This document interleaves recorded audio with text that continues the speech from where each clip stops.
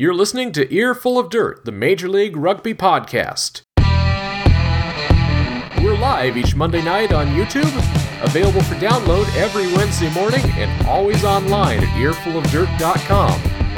Bringing you the latest news, views, and abuse, Earful of Dirt is the only podcast dedicated to Major League Rugby. Now, coming to you live from across the United States, here's your hosts. And we're live. Welcome to Earful of Dirt, the Major League Rugby podcast. Thank you for joining us. I'm Aaron Castro.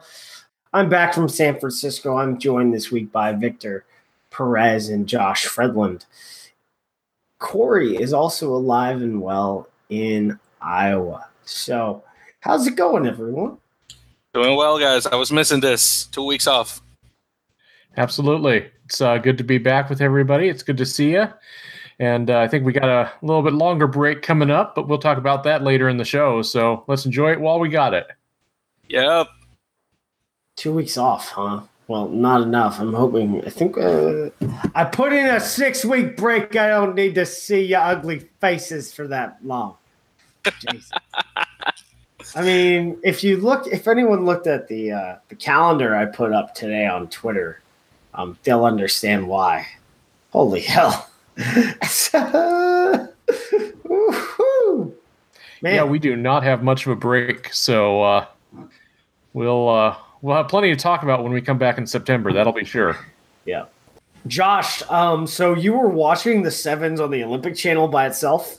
No other place. You said that the only channel you watched was No. I watched it all. I was just like it was funny is because they said they were going to put more of it on NBC Sports Gold, but they only put the morning portion of the first day of the women's competition on Gold. Everything else is available on cable. Well, there you go. That's something that we haven't had in a very long time, everyone. And, hours and hours of linear content. That was interesting. Especially like you had basically British Open on the Peacock, right? And then the Sevens after the British Open was done that day. So that was cool. Yeah, actually, I thought that really well because you're like people who are too lazy to change the channel will be like, oh, hey, what's this? Yeah. I mean, it's perfect. So, well, for those new to the podcast, each Monday night we discuss news and rumors from Major League Rugby, the United States Professional Rugby Union competition. It's a chance to discuss the issues, hear from the league, team leadership, check in with our friends from across the U.S. rugby scene, or just talk about the most recent Earful of Dirt deployment, which was to the Rugby World Cup Sevens in San Francisco. Went, packed up the house, made sure everything was locked up, got on the train.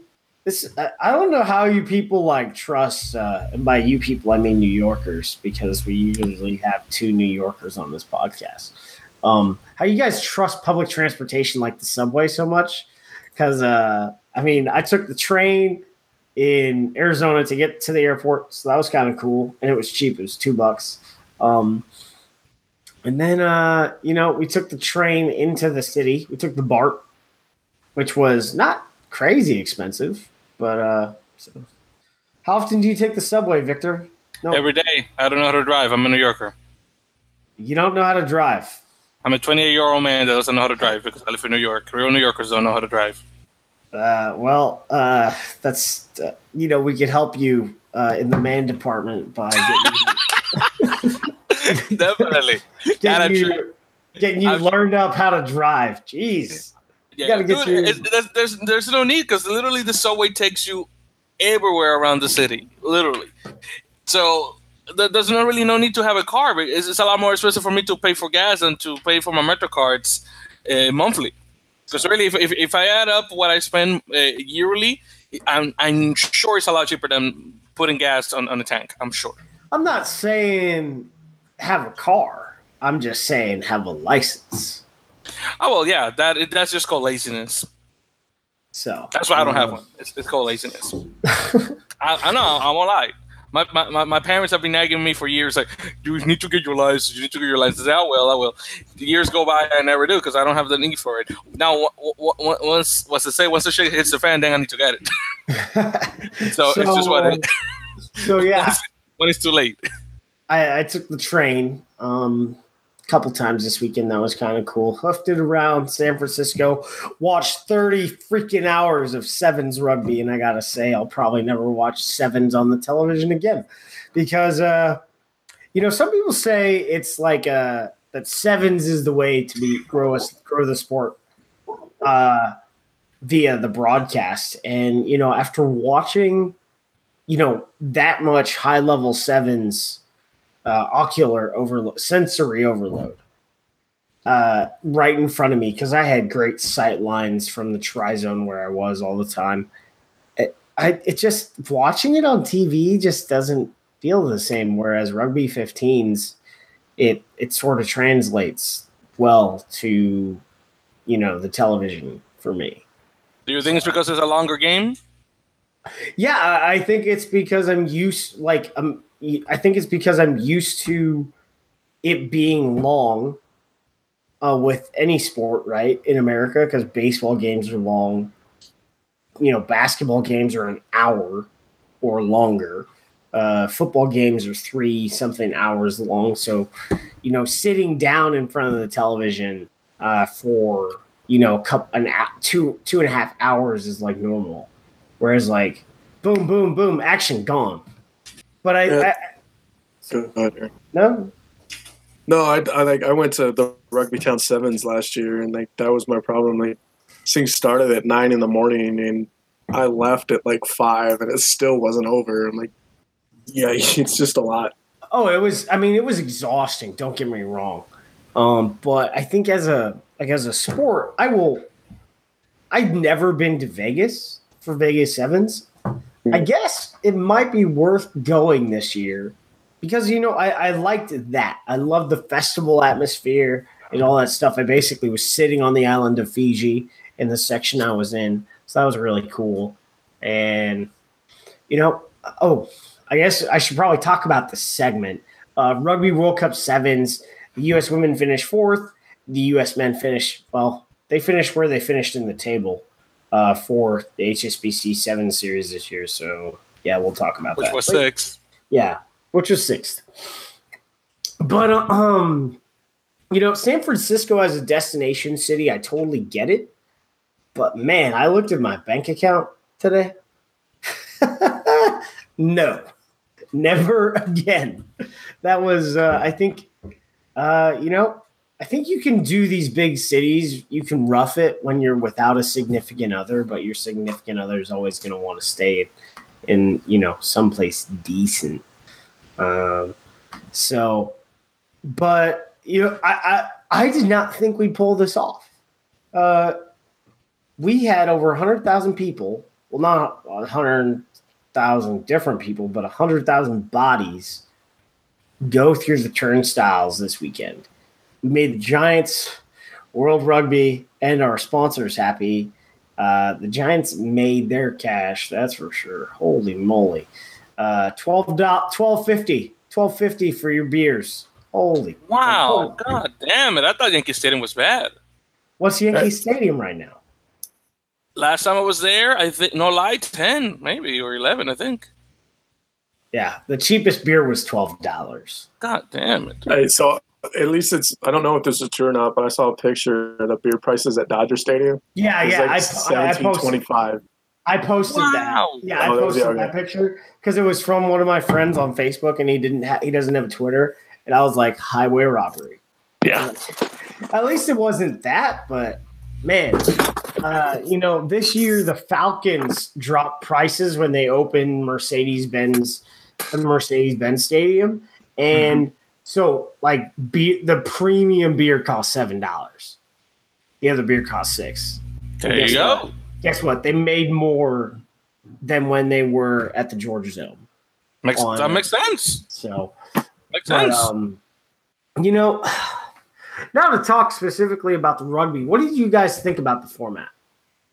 Yeah, especially the men's, the whole pre rounds of 16. It was kind of weird. I mean, it was cool in a sense because the point really of that format is to blot out all the quote unquote bad teams. So that way, by the end, you got some more competition, and then from there on, that's really when the tournament starts. And I also like the fact that you got to see nations that you will usually never see to play against each other. Because I mean, I don't really see often Tonga, Zimbabwe. That was really cool. And I was really I got really interested in the Papua New Guinea team for the fact that Papua New Guinea does play rugby, but they play rugby league, and it was really cool to see them playing sevens and not tens. Oh, excuse me, not tens, nines. It's really the league format of sevens, and it was really cool. I really wish PNG will be better in union. That would be really cool. The Pacific Islands could definitely need a fourth team to play against Fiji, Samoa, and Tonga. But overall, yeah, I really enjoyed it. Really, it was really fun to see the little teams I had. Papua New Guinea as a pair of teams, they both competed relatively around the same level. But I was really impressed because I'm going to go to, I guess, the rankings here just so I have an idea of where they rank. I guess let's go to the men's side because I don't think they have a women's 15. They do. So Papua New Guinea is 67th in the World Rugby rankings, but they qualified for the Sevens Rugby World Cup. So that's kind of cool, right? And both their teams qualified for the Sevens Rugby World Cup. So that was really, really cool to see. Zimbabwe, they weren't as bad as Jamaica. Oh my God, poor Jamaicans! I felt for them. Bad. They were pretty bad. I felt bad for Jamaicans. I really felt bad. Jamaica probably had the best uniform setup. The home and their away. I really liked the Crocs. Definitely. I really liked the kits. Are we going to talk about the France jerseys? I love them. I don't care what any of you guys like them. Here's the thing: the blue one looks like trash. The white one looks pretty good. Oh, dude, I love both of them, and the fact they had the number 7 rather in the front. Well, that's what makes that's the whole look. I mean, yeah, of course, but it looks really cool. The white one looks good. The blue one, not so much. I was all right for both of them, really. And then, who knows why the men's sevens are in unbranded Samurai kit. But the women's were wearing Adidas, by the way. Yeah, the women's were wearing a nice Adidas shirt. I really like that. It was, but so that's something to talk about, I guess. But for me, the format was kind of shit. It really. Because in pool play, there are still upsets. Because I think based on how we ended up playing, you know what? I think we might have been knocked out in pool play on the men's side. Because we played 2 games and then, got knocked out. And then our final game, we mailed it in. So, I mean, I'll really talk about that a little bit after this. But pool play, you can have upsets. We see pool play have upsets all the time because Fiji finished 14th, one stop on the tournament, right? We're talking a strong Fiji team during the series that stopped, didn't that got their butt whooped. So that's what happens in 7. So we could have seen that. But my biggest thing about that is, did this format celebrate the sport? Yes or no? Why do you say that? Why do I ask? Why? No. Why does Josh say why? I'm gonna say yes. And why? Let's just say yes. So you're gonna say yes? I said yes or no. So let's get of course. No. I understand. I just wanted to hear Josh's. But first, say yes to your question. First, let's get an answer from you, yes or no, and then we can. Okay. I'm sorry. No. Okay, so Victor says no. Josh, why do you think it doesn't celebrate the sport? Okay, so we know how some teams perform as a whole, and then on like certain times teams perform bad. Like a lot of the times Fiji doesn't have their best performance their first match of the day. We know that. And they didn't. We had, and they didn't. And but then you have like France beating Australia, and I mean, granted, it was technically in the knockout rounds, which would count. But I'm like, you had Kenya win a stop, I forget either last year or the year before, and I think that the format helped, whereas you don't have the predetermined seeds until the pool play is finished, and I think that made kind of a big difference in this. And I also didn't like I could understand if this was like the format specifically for this for the World Cup. I can maybe understand that because you get more teams involved. They could all have their games. But what really drug me down on the performance or of the format was that they were considering this for the World Series.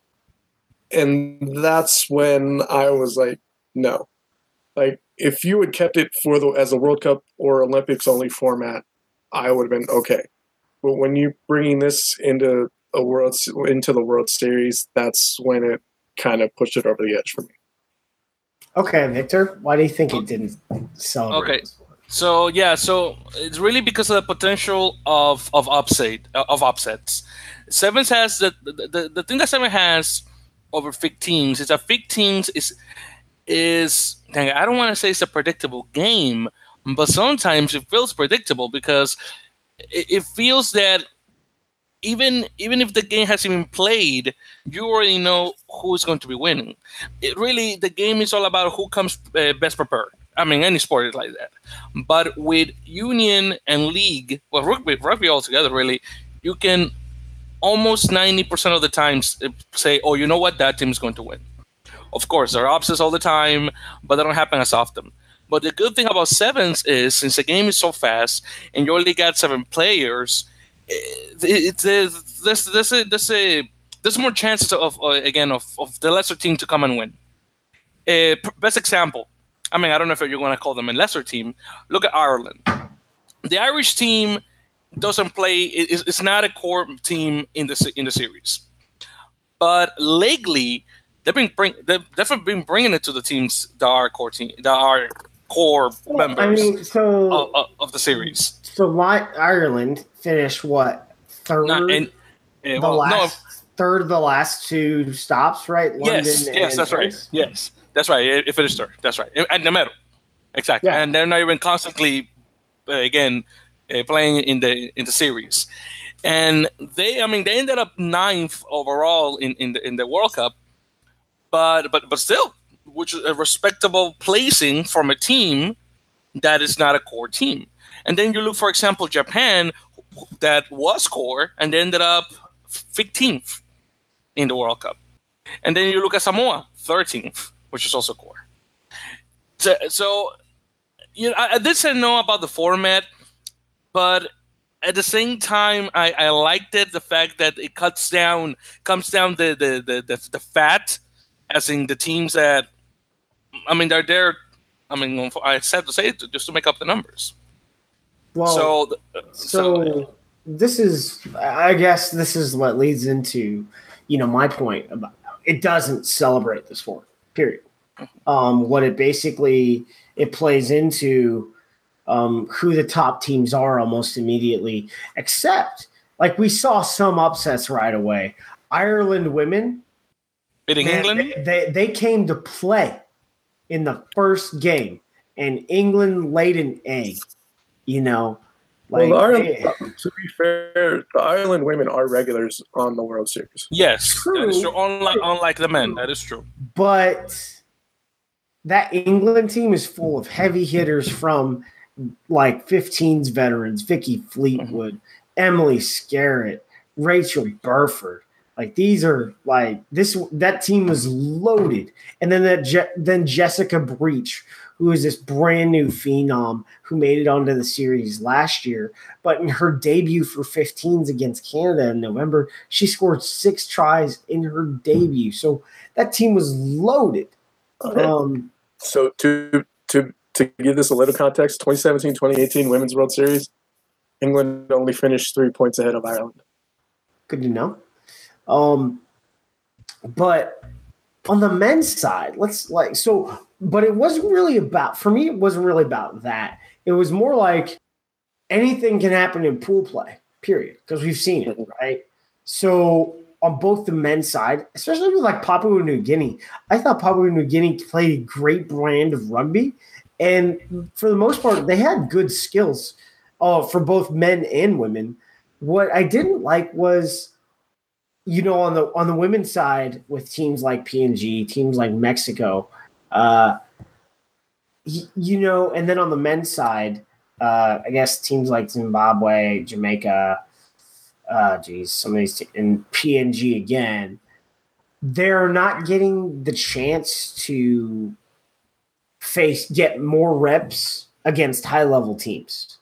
So you're only giving them pretty much one chance to play a world-class team in this tournament with this format.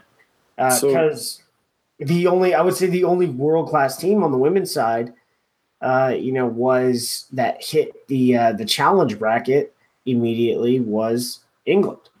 And then England just destroyed everyone on their road to the challenge final. And speaking of England, the only team that scored against them in the challenge bracket was Japan.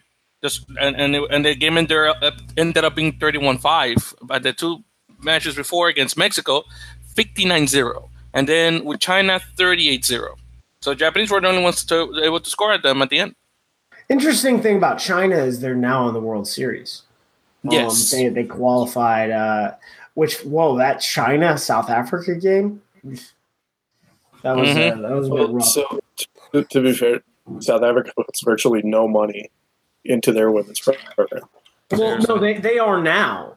But, I mean, I understand where South Africa is. 2 years ago, they shut down the entire program for a reboot. Like, I get it. I'm just saying is like, from where South Africa was in the qualifier in Hong Kong, because that was the qualifier. That was the final match in the women's qualifier was South Africa, China. It was like really close. And then the South Africa China game in this, it was kind of embarrassing. Mm-hmm. So we have the regular series. I know Europe has the Grand Prix. Does World Rugby almost need to come up with a World Series B? So they've talked about that, but I think it's more better regional tournaments. And what they're going to start doing now in last year, you can look it up on America's Rugby News. I think they're starting to talk about America's sevens. So like your tier 2 tournament below the World Series. So you'll have like 2 tournaments in North America and 2 tournaments in South America. And then South America has, Sud America sevens that go on usually in the winter. That's right. The one in Villa del Mar and the other one in Buenos Aires. RAN has like a sevens tournament series as well, but it's not nearly, I would say it's not nearly as well organized. And then Rugby Africa has a 7 series of some kind. The one that's kind of weird is, Oceania. They have a lot of tournaments, but I don't think it's organized as a series because you have like Super Sevens in Brisbane and Coral Coast Sevens in Suva. But that's a lot on the women's side. Let's sort of like talk about the Lady Eagles. Like they played, they played really well. I think if Kelter doesn't get injured, if Kelter isn't injured before 2 weeks ago, and then or even if Kelsey Stockert doesn't get injured in the captain's run, and Kelly Griffin, who hasn't been on the team for I think a year, who is the Olympic captain, if she doesn't have to get flown up on short notice, and Kelter was healthy, it's not on Kelly Griffin. I just think that was an extra body that hadn't been on the team in a little bit. That also, isn't able to slot in right away. And Kelsey Stockert had been coming back from an injury, so also not able to slot in right away, really. And whereas like Kelter is such a significant portion of what we do that it just took away a lot. It took away our kicking, a lot of our kicking, because she kicks pretty much every conversion. And then she's just, she's like someone else I'm going to talk about. She's a mutant. Like, she is a stud. She hits, she runs through people or multiple people. It doesn't matter. You got to hit her right or she is not going down. For, the women, Ilona Maher had a great debut. She is a stud, and she's a prop. Like, she is ready to go. She had I thought she had a great tournament. But Naya Tapper made the dream team. She had a great tournament. 4th highest in try scoring. It's just not much you can say about her. She was the only person. I think she was the only person to score against the Black Ferns for us. I think she scored 2 tries against the Ferns. I tell you right now, I did she did, if I'm not mistaken. Next. Where's the one? Not this one. No. Dang, I don't see the score right here, whole score, but yeah, I believe she did. And by the way, guys, just quickly going over the tournament places for the women's. So New Zealand won, obviously, they got in 1. Then France get 2. Then Australia gets 3. Then USA 4th.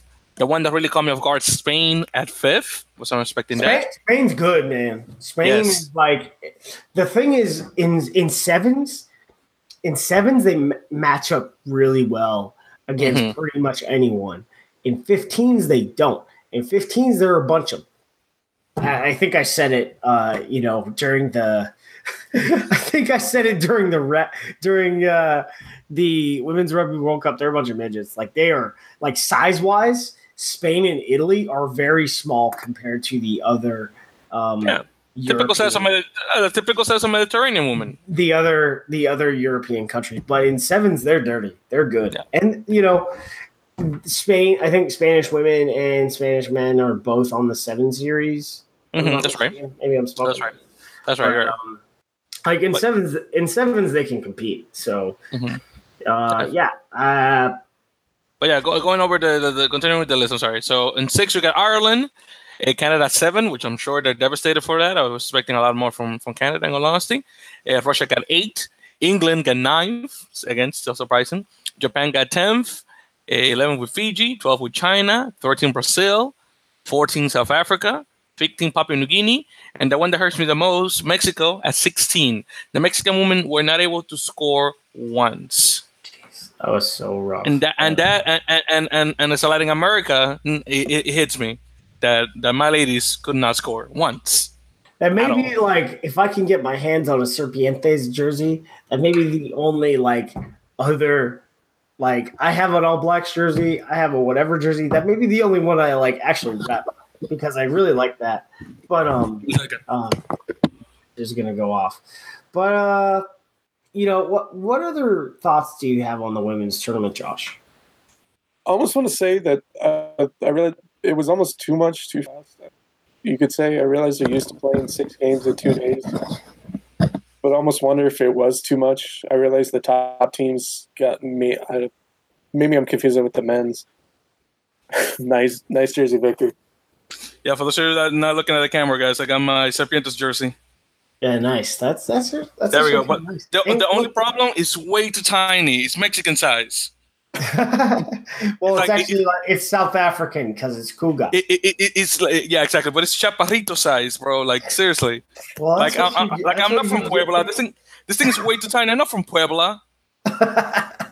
and by the way, in the back, I got one of my favorite players, Marcos Fleckman, the only Mexican Jew that I know who plays he plays prop. and he's Mexican and Jewish.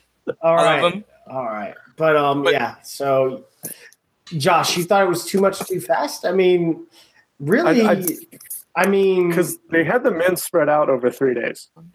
Oh, that, yeah. Let's talk about that bullshit. That was only also one something man's on the second day. That was also something that didn't celebrate the sport. You want a big crowd in front of the Ferns versus France like they deserved. Like they deserved that because that was a great game. Like, that was a great game. I think all the finals should have been on Sunday. Should have been on Sunday. I agree. But the way you fix this is you alternate games. Men 1, women 2. Men 1, women 2. And 1, women 2. And you could, I thought like they were like, oh, let's compress it. No one's going to go, blah, blah. Well, the moment the men's quarterfinal was over, everybody left. We stayed. It was a great time. And then you get to see the Black Ferns Hockey, and it was awesome. But they didn't deserve that. That was some bullshit. And maybe World Rugby will stop patronizing, and if they really want to make the Sevens event a celebration of the sport, then you will just alternate matches, and you will have pool play. You alternate matches. It's not that difficult in my eyes.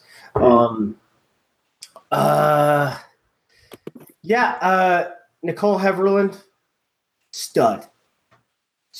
Whole family seemed to be down from Montana. I saw so many Team Heverland shirts. It was awesome. Ryan Carr, I could name them all 12 of our women that took the pitch. They were great. Moving on to the men's side of the tournament, our performance, the England game took it out of them. Yeah.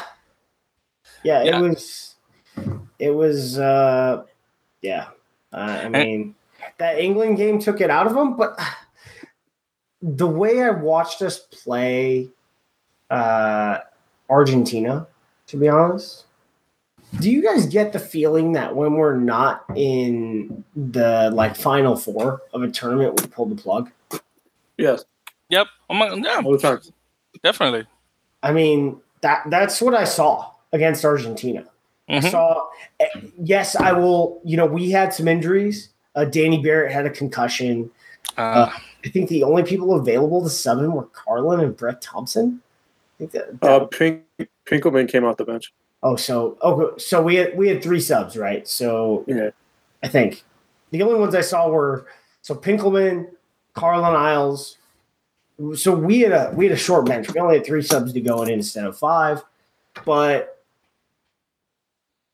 I don't know if putting other people criticized Friday for the lineup.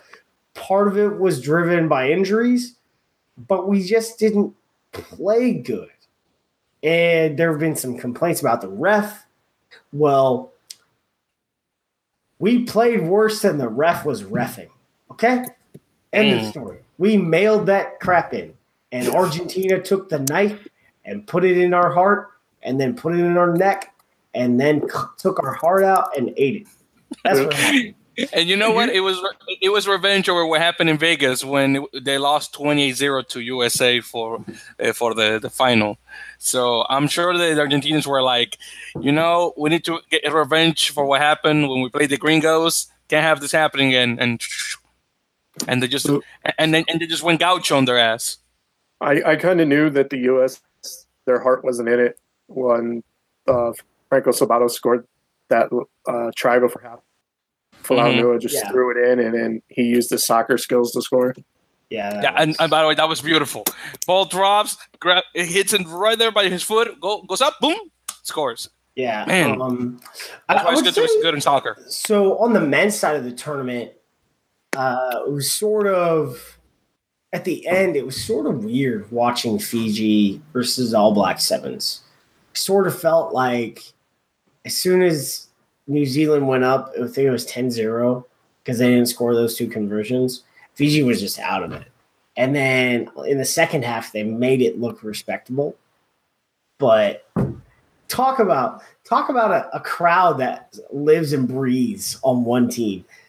As soon as I got there late on Sunday, as soon as Fiji lost, I was able to get my seats in the section that I had tickets for. Wow. That's all that had to happen for you to lose, and everyone will lose, and everyone will just go. Yeah, my goodness. All Black Sevens, crazy. England is probably the one team that overachieved and I would say South Africa kind of underachieved because they won the series, but they still won third place. So not a big deal. England was fifth, right? So they overachieved from the series, taking second, losing to New Zealand. So. And just going over the list, guys, of placings. So New Zealand obviously champions at 1, England at 2, South Africa at 3, Fiji at 4, Argentina at 5, USA at 6, Scotland at 7, France at 8, Ireland at 9th, Australia at 10th. That one really surprised me. Wales at 11th, Canada at 12th, Samoa at 13, Russia at 14, Japan at 15, Kenya 16, Chile at 17, Hong Kong at 18, Uganda at 19th, Uruguay at 20th, PNG, Papua New Guinea at 21st, Tonga at 22nd, Zimbabwe at 23rd, and my fellow West Indians, the Jamaicans, at 24th. That one also hurt. Where was Scotland? Scotland, that was at 7th on the USA. I totally didn't hear that. Dude, I was like, man, I was waiting for Scotland to be in the 20s. No, I missed it. I was going to blame it on that lime green bullshit. Hey, but let's just leave it at this. They all had a good time except for Samoa and Wales. Yes, exactly. So I'm gonna screen share because we're gonna move on topics here real quick. We're gonna talk about season 2 for Major League Rugby, and I previously have talked about how players should not be released to amateur clubs like there was in pro, where players just went every which way. Players have been released to play sevens. That is a little bit different. I talked to some SaberCats guys this weekend who were out in San Francisco enjoying Rugby World Cup sevens. Their report date is 17 September. Okay. So if based on some of the other things we've gotten from, I think, the Legion, we got the Legion, the Seawolves have sent out their season ticket thing, and the Warriors have sent out their season ticket thing. We got a newsletter from Glendale today talking about their season and what it's going to look like. And I remember Gary talking about this in an interview with Matt McCarthy, that he mentioned that MLR teams would have some type of exhibitions going on before the November internationals. So based on that newsletter, I put together a calendar based on the fact that we would have 7 teams. I'm not saying it's going to be home and away. I think the schedule is going to be unbalanced and we're going to have some bye weeks in between. So let's see if I can pull that up. But what this looks like is an 18-week regular season. I've templated what is like an 8-week exhibition season and a 5-week preseason per se. I'm going based on report dates from the SaberCats being 17 September. So you have an exhibition fixture window being 22 September all the way out to 17 November. And then you'd have a bye for Thanksgiving. And then you'd have 5 preseason fixtures. I've templated a bye for Christmas and New Year's, and then 2 preseason fixtures in between New Year's and then 19 January, which would be the week before the season kicks off. So, basically how regular preseasons work. You have a bye before the season kicks off, and then we'll go freaking bottle to throttle regular season 26 January all the way to 25 May.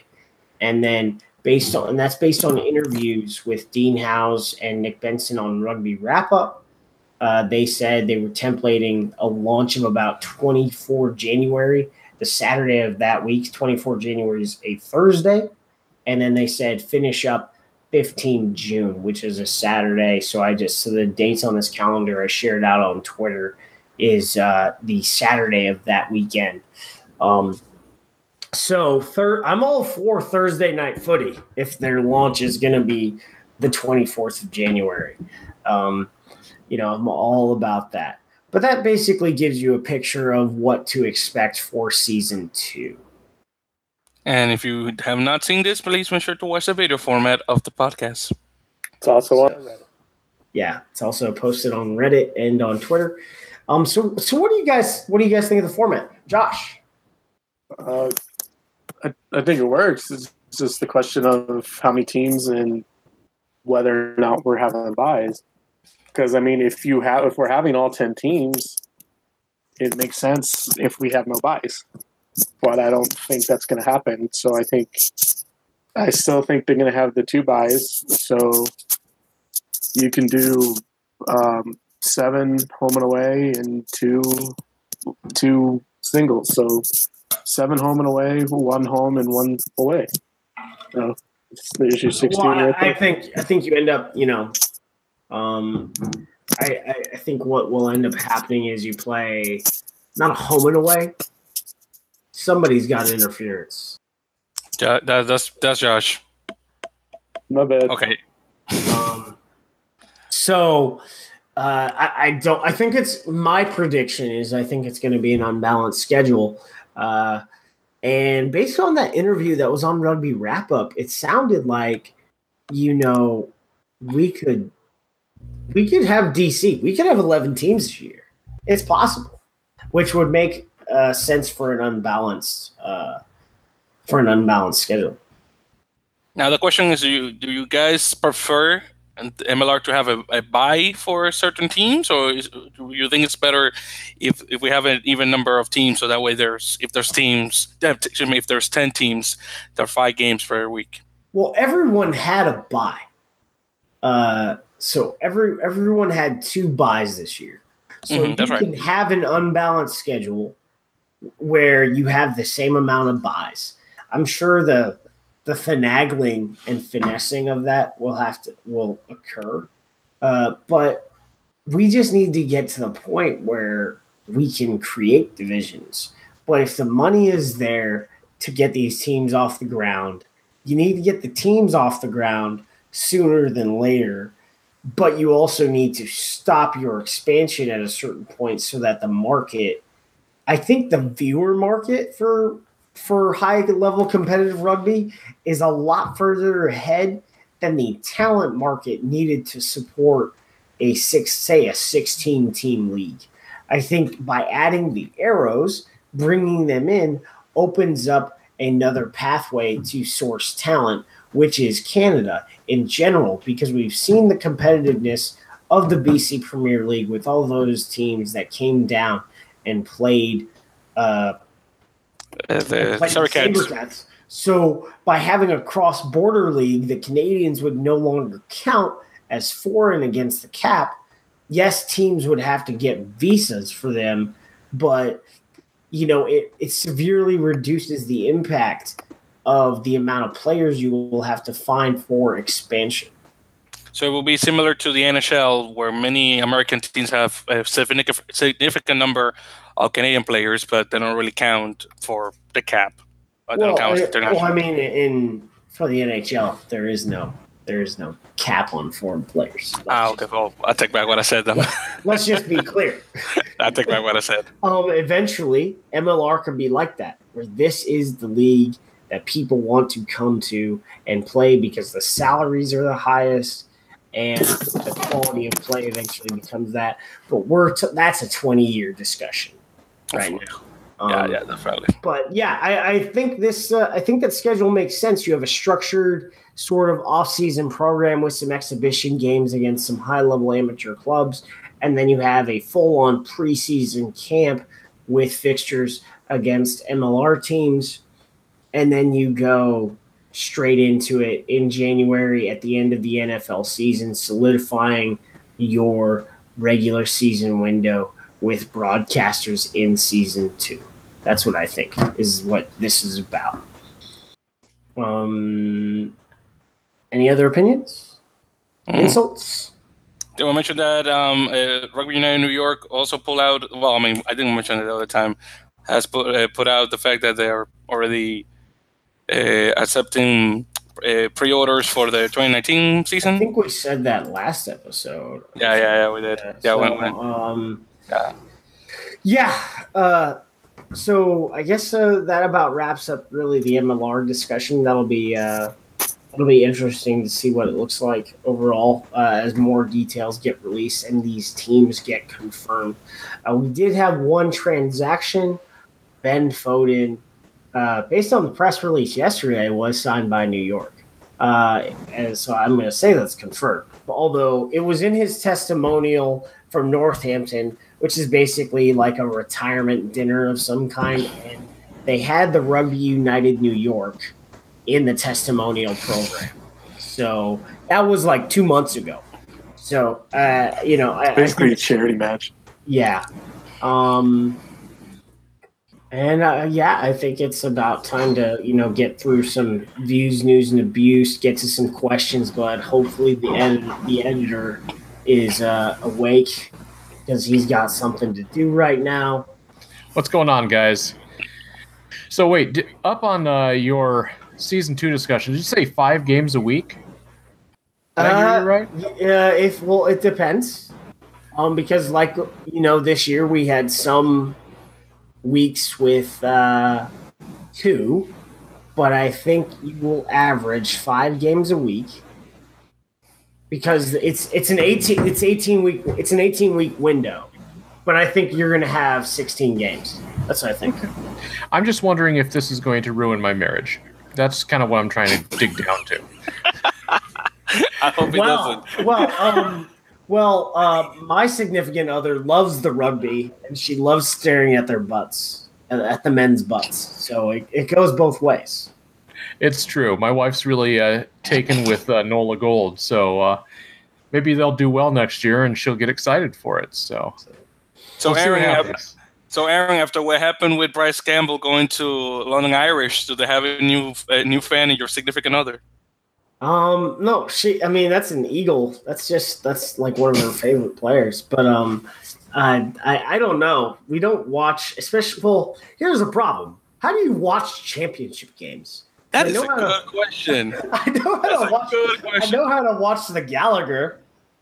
I'm just gonna call it the Gallagher. It's not. Yeah. I mean, come on, it's called Gallagher. I mean, you think Gallagher, and you're already thinking the comedian with the watermelons and the mallet. That's what I'm thinking. I know how to watch the Gallagher, but how would you watch the Premiership? So, it used to be through the Rugby Channel. I don't know now. I don't know.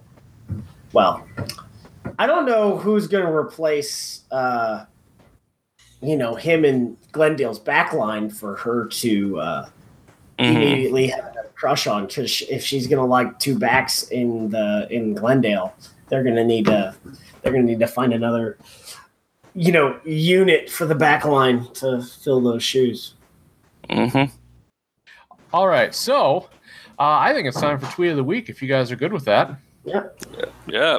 All right, so I'm kind of jumping the gun a little bit from our news section, but as a point of explanation before I dive into this tweet here, something pretty special happened today. Houston SaberCats broke ground on their new stadium. So had a lot of folks turn out for it, including Sylvester Turner, mayor of Houston.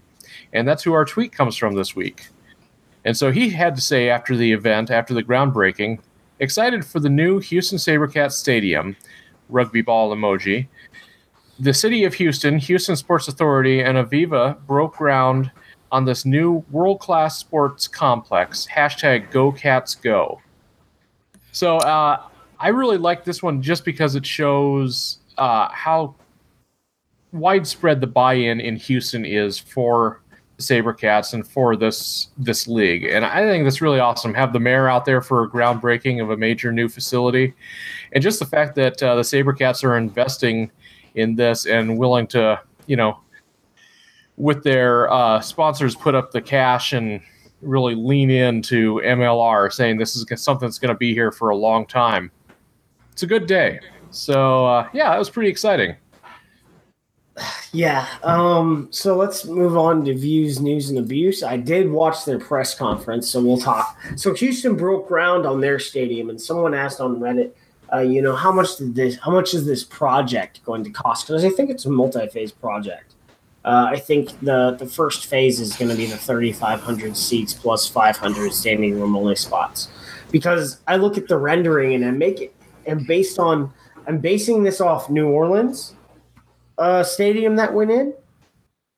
I think this, it's going to be great. The complex is going to have 3 practice pitches, and then the main stadium, a nice, lovely press box for ingrates like us.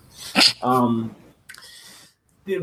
Sylvester Turner, during the press conference, he talked about what's going into this. So, by agreement with the SaberCats, the city will reimburse the construction of 1,100 parking spaces that will be located at Aviva Stadium, because that's something they desperately needed for the Houston Amateur Sports Park. So that's part of the deal here. And then the SaberCats are investing $10 million in this stadium. So it's going to cost $13.2 million for this project. I don't think that's all in phase 1. I think that's in phase 1 and phase 2, but we'll find out. But that says a lot about what's being invested in rugby in this country right now. It's the second purpose-built facility for rugby. It's going to be a community facility that they can have other events. I know that the Houston SaberCats want to host the NSCRO, was it a regional all-star tournament next year, which would be great. So that's something that's huge. Glendale changed their academy model. So instead of recruiting an entire team and playing against either local colleges or, wanting to be in an academy league, there isn't an academy league right now. There just isn't. But it's important to understand that that's only their senior academy model, because Glendale has a youth program that goes from flag to U18 in men's and women's. So, they've got little Merlins running around, playing co-ed flag rugby. And then they've got, the bigger team, the bigger high school, all the way up to the high school kids. But they're only going to recruit a set number of players to go into the senior academy based on how many guys earned contracts from their academy side this year. And the fact that all the MLR teams aren't at the same point in their development of their academy sides. So you can't really keep fielding this 30-person academy side and flying it everywhere, even though, you're not paying wages to this academy side. It still costs money to fly this team, because they took a trip. They've taken some long road trips and played some good rugby. So something I found in the minutes from USA Rugby last week was that USA Rugby voted to sanction MLR on 26 April, and they entered a review period to finish the final sanctioning agreement following the MLR final. So we should receive about 90 days. At the end of that, it should be finalized. So looking about October timeframe, that MLR is officially sanctioned by USA Rugby. Great news. New Orleans announced their combine dates. They will be, the first one is in New Orleans, the second one's in Mobile, and the third one, which is on September 16th, I think. Yeah, September 16th, so a Sunday, is in Southern Pines, North Carolina. So, people of the South, they're coming to you. If you are wanting to play MLR, you're a high-level rugby player, hit up those combines. And that's just the first of, many announcements. I'm sure there will be more more combines from other teams. So it's very exciting for all those folks down there in the Southeast. So real quick, just rolling back to the sanctioning, Aaron or anybody else, could you guys speak to what, for those new haven't been following the story, what's the value of being sanctioned by USAR for MLR? Well, so there's a value of being not declared illegal. because that happened in the late 90s. The original Major League Rugby was declared illegal by USA Rugby, and they banned players and refs. But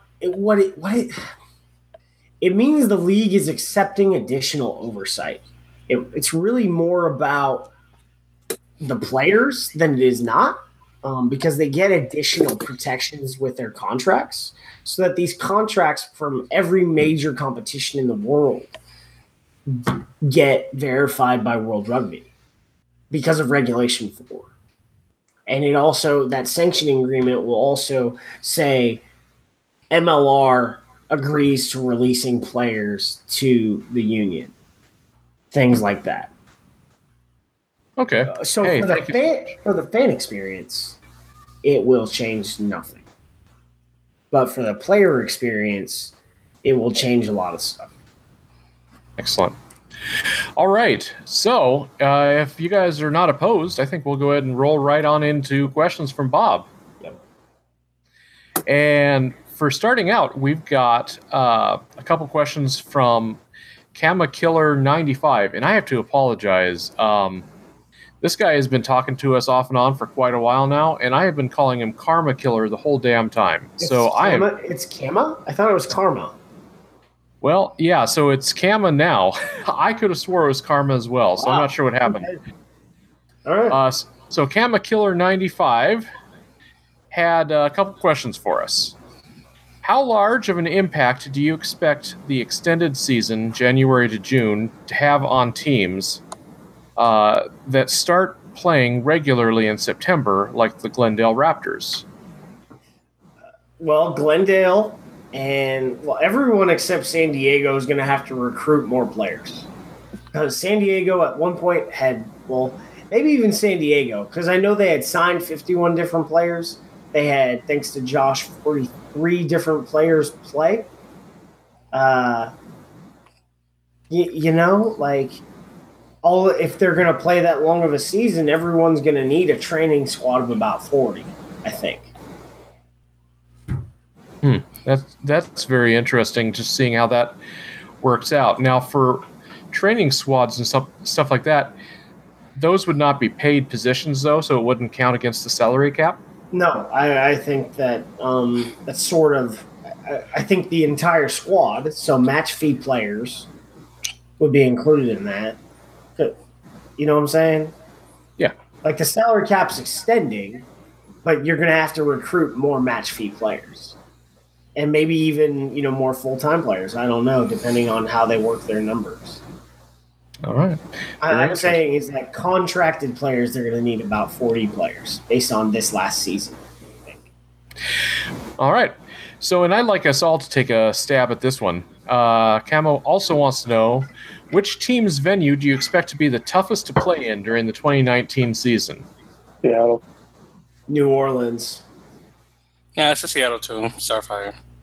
I'll go with San Diego, just because they did very well down there this year. I mean, mine has nothing to do with the crowd right now. Mine has everything to do with the environmental effects. So once you get to about mid-April, and this season goes from, the first half of the season is going to be whatever, but the second half of the season is going to be pretty hellish if you have to play day games in New Orleans or Houston. Okay, so I remember them saying, I thought I heard this somewhere about how like the Northeast teams, New York and Ontario, would play the first half of their season away. No. There's no way. There's no way that they're going to play 7 games away. I could see them playing most of their games away, but it just makes no sense. You need to have fixtures because you need to create interest in your team. And guess what? Glendale plays in the snow. I just don't want to hear that crap. That's all I got to say. Harden up, people. We play rugby in the rain and snow and in the sleet.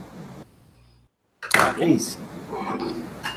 So, I could see them. This is what I could see happening.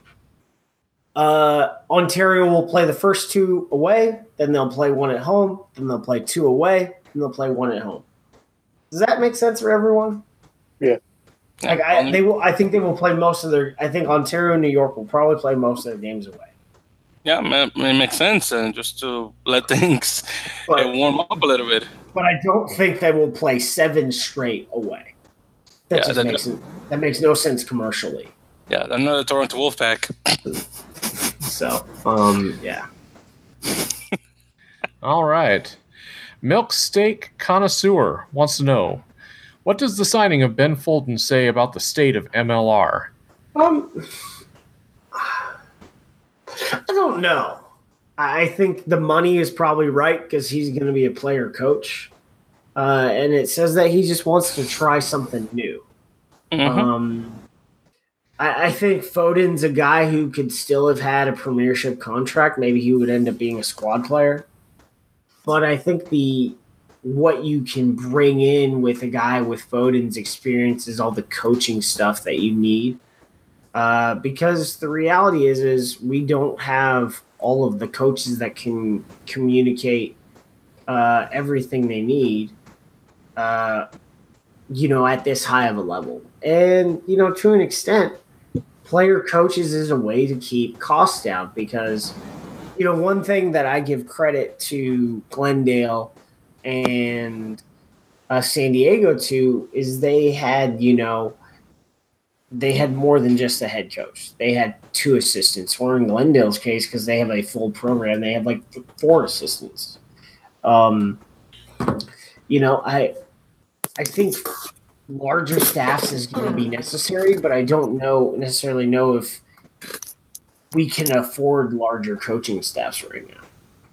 Hey, Seattle just won a championship with a player coach. Well, I can tell you that Phil doesn't want to have to do that again. Well, and you cannot blame the man. I mean, he just won a championship not as a player coach, but as the player head coach. And they had Brandon Sparks was in for the last half of the season to do a lot of analysis and assistant coaching, but he's back in Michigan for now. It's just going to be extremely difficult when the training demands are going to be more and the season doubles. I think to an extent they had a perfect storm and it worked for them. They rallied around each other and they had one of the best spines of a team. So they were going to be good. A lot of us, in the media sort of, I guess probably created more drama than there really was. And maybe the drama did exist and maybe it was a lot. But that, again, the right players in leadership roles will rally around each other. And this is why I think none of these Canadian players are going to go play for Ontario because they're a special team, if that makes sense. Absolutely, it makes sense, and they proved that on the pitch this year. Also from Milk Steak, does anyone see any of the new expansion teams as likely playoff contenders? And I think we can go around the circle again on this one. I say, guys, that we won't know until we actually see the rosters. Once the rosters are out, then we can sort of guess if they're contenders or not. I'll go ahead and put New York out there. I think with the talent that's there. Yeah, I don't know. I'm a New Yorker, but even I don't know. So here's my thing. If we aren't saying championship contenders here. We're just saying playoffs. If we have 10 teams, right? If we have 10 teams and they get all their player loans back, so Fawcett, Walsh, Perry, Deacon, Brown, if they get all those guys back, I've heard some weird stuff about a 16 playoff. It's a 16 playoff. I think they're going to be a middle of the table team. I really do. We talking Rooney here, Aaron? Sorry. Yeah, I'm talking New York. Yeah. Okay, thank you. I think automatically they're a middle of the table team based on who was on the roster for their exhibition season. I think they're a 5-6 team right now. what we don't know is what their player recruitment in totality looks like.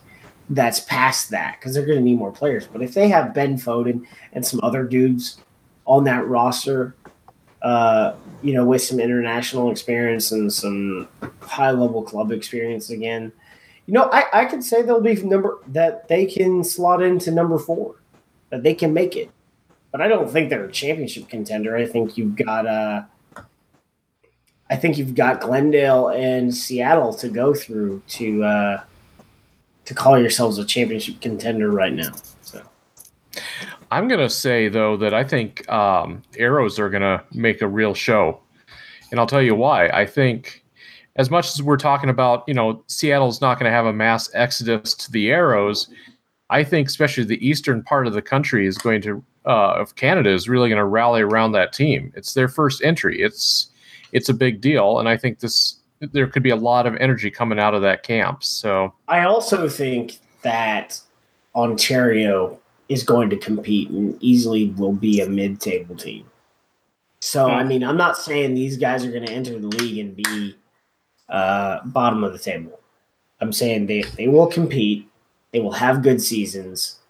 But I don't know if I'm ready to give up those one of the 3-4 playoff spot to either of them yet. So, and then LA Coast, I'm going to pencil in at the bottom because they don't have a player signed.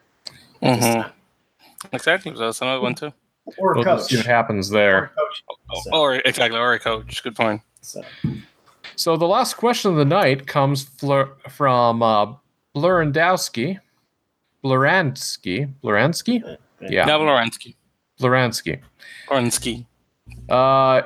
Who wants to know, who do you think punched above and below their weight for most of this season? And he said Houston and Seattle are not allowed as part of this conversation. So who's better than we were expecting? Who is worse than we were expecting? Not Houston and Seattle. San Diego was better. Austin was worse. Yeah, I second what Josh said. I second That's kind of what I was thinking. Yeah, but I want to say Utah punched above their weight because I didn't think they were going to make the playoffs the way they were playing. And that's probably because Austin punched below their weight. So, yeah, that's what I have to say there. Moving on. Yeah, I was going to say that's all I do have a final thought. We will be taking what amounts to a 6-week break, but I've already got some content for you guys next week in the shoot. Corey's probably seen it. I recorded last week with Gordon Hanlon to talk about scrummaging. We're going to get some more scrum talk going on. Hopefully I can get Justin Fitzpatrick to just talk about scrummaging, to expand on that and talk about the Irish way specifically. I want to hear about the Irish way. And then he also likes to coach the Argentine way. So I want to hear about that. And then after if I can get Justin Fitzpatrick on there, we're going to try and talk to Darren Morris and talk about the Welsh way of scrummaging. But yeah, we're going to take 6 weeks off. We're going to do some lineouts content so you guys have some stuff to feed on. But we will be back in the middle of September, right when preseason starts. Refreshed and ready to go, no doubt. Mm-hmm. Want to thank everybody for tuning in to Earful of Dirt this week. This is episode 40-something or other. 45, and the last episode of season 1. So we'll be back with season 2 here in a few weeks. Thank you so much, and please subscribe to our YouTube channel at Earful of Dirt Podcast. Like us on Facebook and on Twitter and on Instagram, all at Earful of Dirt. Check out our website at earfulofdirt.com. We're available for download most Wednesdays at iTunes, Acast, Google Play, Stitcher, Player FM. And please, as always, leave us a review because that helps us move up and get noticed. You can check us, or you can get a hold of us at our voicemail. That is always online, available at 720-600-2679. Leave us a voicemail there, and we may even play it on air. Otherwise, we are live Monday nights at 10 Eastern, 7 Pacific, when we come back in September, that is. And if anything changes with those times, we will, of course, alert you ahead of Season 2's start. But as of now, I think that's our plan. So thank you guys so much for listening. It has been an honor and a privilege to be part of this show and to be speaking on the sport that we all love so much. So thank you guys so much for an amazing Season 1. Thank you to Dan, who, though he hasn't been able to be on air recently, has been a consistent and strong supporter, even with not being here with us regularly. And thank you to Josh, to Aaron, to Victor. Thank you guys all for all your hard work. Thank you to all the guests we've had on for Season 1. It's been an amazing time. And so thank you most of all to you guys, the listeners and the viewers, for keeping our energy up and just giving us the reason we're doing this. So thank you guys. Have a good night, everybody. Thank you, Liam, for being a replacement for Dan. Thank you, Liam. Or Terrence. Terrence, where are you? All right, we'll see you in a few weeks, guys. Connect with Earful of Dirt anytime. We're on Facebook and Twitter as Earful of Dirt. You can email us at earfulofdirt@gmail.com or call and leave us a voicemail at 720-600-2679. Until next time, for Aaron, Dan, and Victor, I'm Corey. Thanks for joining us.